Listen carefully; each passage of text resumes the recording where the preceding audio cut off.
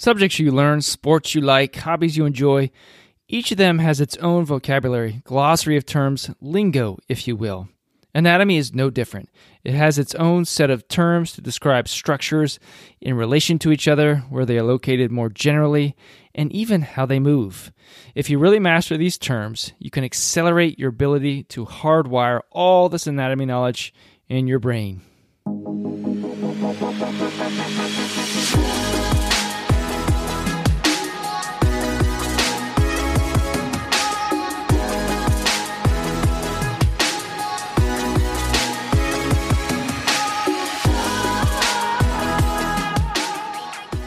Hello, and welcome to the podcast today. Seth Jump here, your professor for Anatomy on the Go. We've got some new episodes coming here soon, designed to help you build your anatomy learning foundation, basically from the ground up, so to speak. And before we get started today, do you want a free ebook to help you pass anatomy with flying colors? If you do, go to anatomyonthego.com, hit subscribe, and that'll come right to your inbox. Just finish off those few taps on your screen, assuming you are mobile. So today, we are rocking and rolling with some key terms you need to master very well to do well in anatomy. You can use these terms strategically to help you keep blood vessels straight, muscles organized, etc. In the upcoming podcast episodes, you can expect short and sweet, more bite-sized content to help you really get on top of this information. So here we go. Let's get started. The first terms to know super well are directional terms. These terms are superior, inferior, anterior, posterior, medial, lateral, and proximal and distal. Let's come back to these in just a moment. But first, what you need to do is we need to talk about anatomic position. These terms reference back to this particular position. So you want to picture this position and physically do it later, assuming you are currently using some sort of public transit or driving wherever you happen to be. This position is when you are standing upright, your eyes, knees, palms, sternum are all facing forward, and your limbs are fully extended. For some reason, when I was learning this, I pictured the movie Dead Poets Society, where all the beloved professor students get on their desk and say, "Oh, Captain, my Captain." When I first started teaching in Southeast Ohio years ago, I asked my students to get on the desk as well. Just shake it up a little bit. And I did get a little lucky. Thankfully, nobody fell off the desk, so that was good. But anyway, back to this anatomic position. With this position in mind, let's layer on these terms. Anterior is toward the front. Posterior is toward the back. Anterior structures include the eyes, nose, sternum, belly button, quadriceps, knees, etc. Posterior structures include the shoulder blades, backbone, gluteal muscles, calf muscles, Achilles tendon, and other structures. More terms here. Medial is toward midline. Lateral is away from midline, toward the side. Medial structures include the nose, mouth, sternum, belly button. Lateral structures include the ears, the upper limb, the oblique muscles. And if we look at the limbs themselves, the pinky is medial, the thumb is lateral. The big toe is medial, the little toe is lateral. Now let's do superior and inferior. The head is superior, the feet are inferior. If we're talking about two positions relative to one another, superior is toward the head, inferior is toward the feet. The sternum is superior to the belly button. The nose is superior to the mouth. The mouth is inferior to the forehead.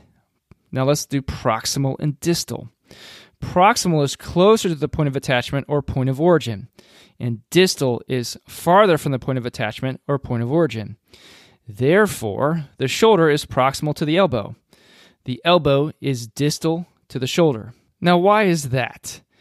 So basically, the entire upper limb begins at the shoulder. The scapula and the clavicle are anchoring to the axial skeleton. So therefore, the most proximal part of the upper limb is the shoulder joint and the pectoral girdle. So now going further, the hand is distal to the elbow is proximal to the hand. You could do this for the lower limb as well. The hips are proximal. The foot is distal. The knee is proximal to the ankle is distal to the knee. Now you can apply these terms proximal and distal in other ways as well. Like in the GI tract, for example, the proximal part of the small intestine is the duodenum. The distal part of the small intestine is the ileum.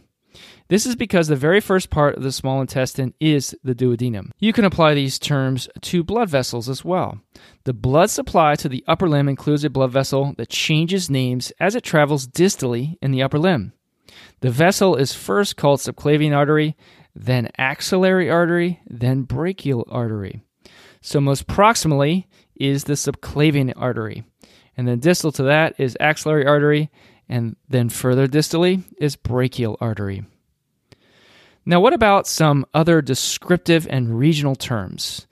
Bi means two, tri means three. Brachium refers to the arm.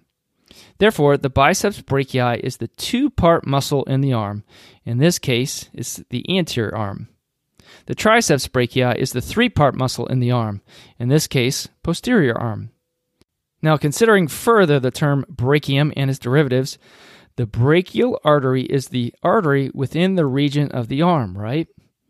Now, it further divides into radial and ulnar arteries. The radial artery is on the same side as the radius, and the ulnar artery is on the same side as the ulna. Now, what about a term called the term femoral and its derivatives? We could use this in different ways and apply it in various ways. So it refers to the region of the thigh. So various structures use this term femoral. The quadriceps femoris muscle group, within that we have a muscle called the rectus femoris. And within the hamstring muscle group, we have a muscle called the biceps femoris. So you see the bi there again as well, and referring to the fact that it's in the region of the thigh. We have the femoral artery. We have the femoral nerve. Well, that is a wrap for today's episode. Hope this short and sweet podcast episode has been helpful to you. When you get this lingo down, you will accelerate your ability to learn and master anatomy.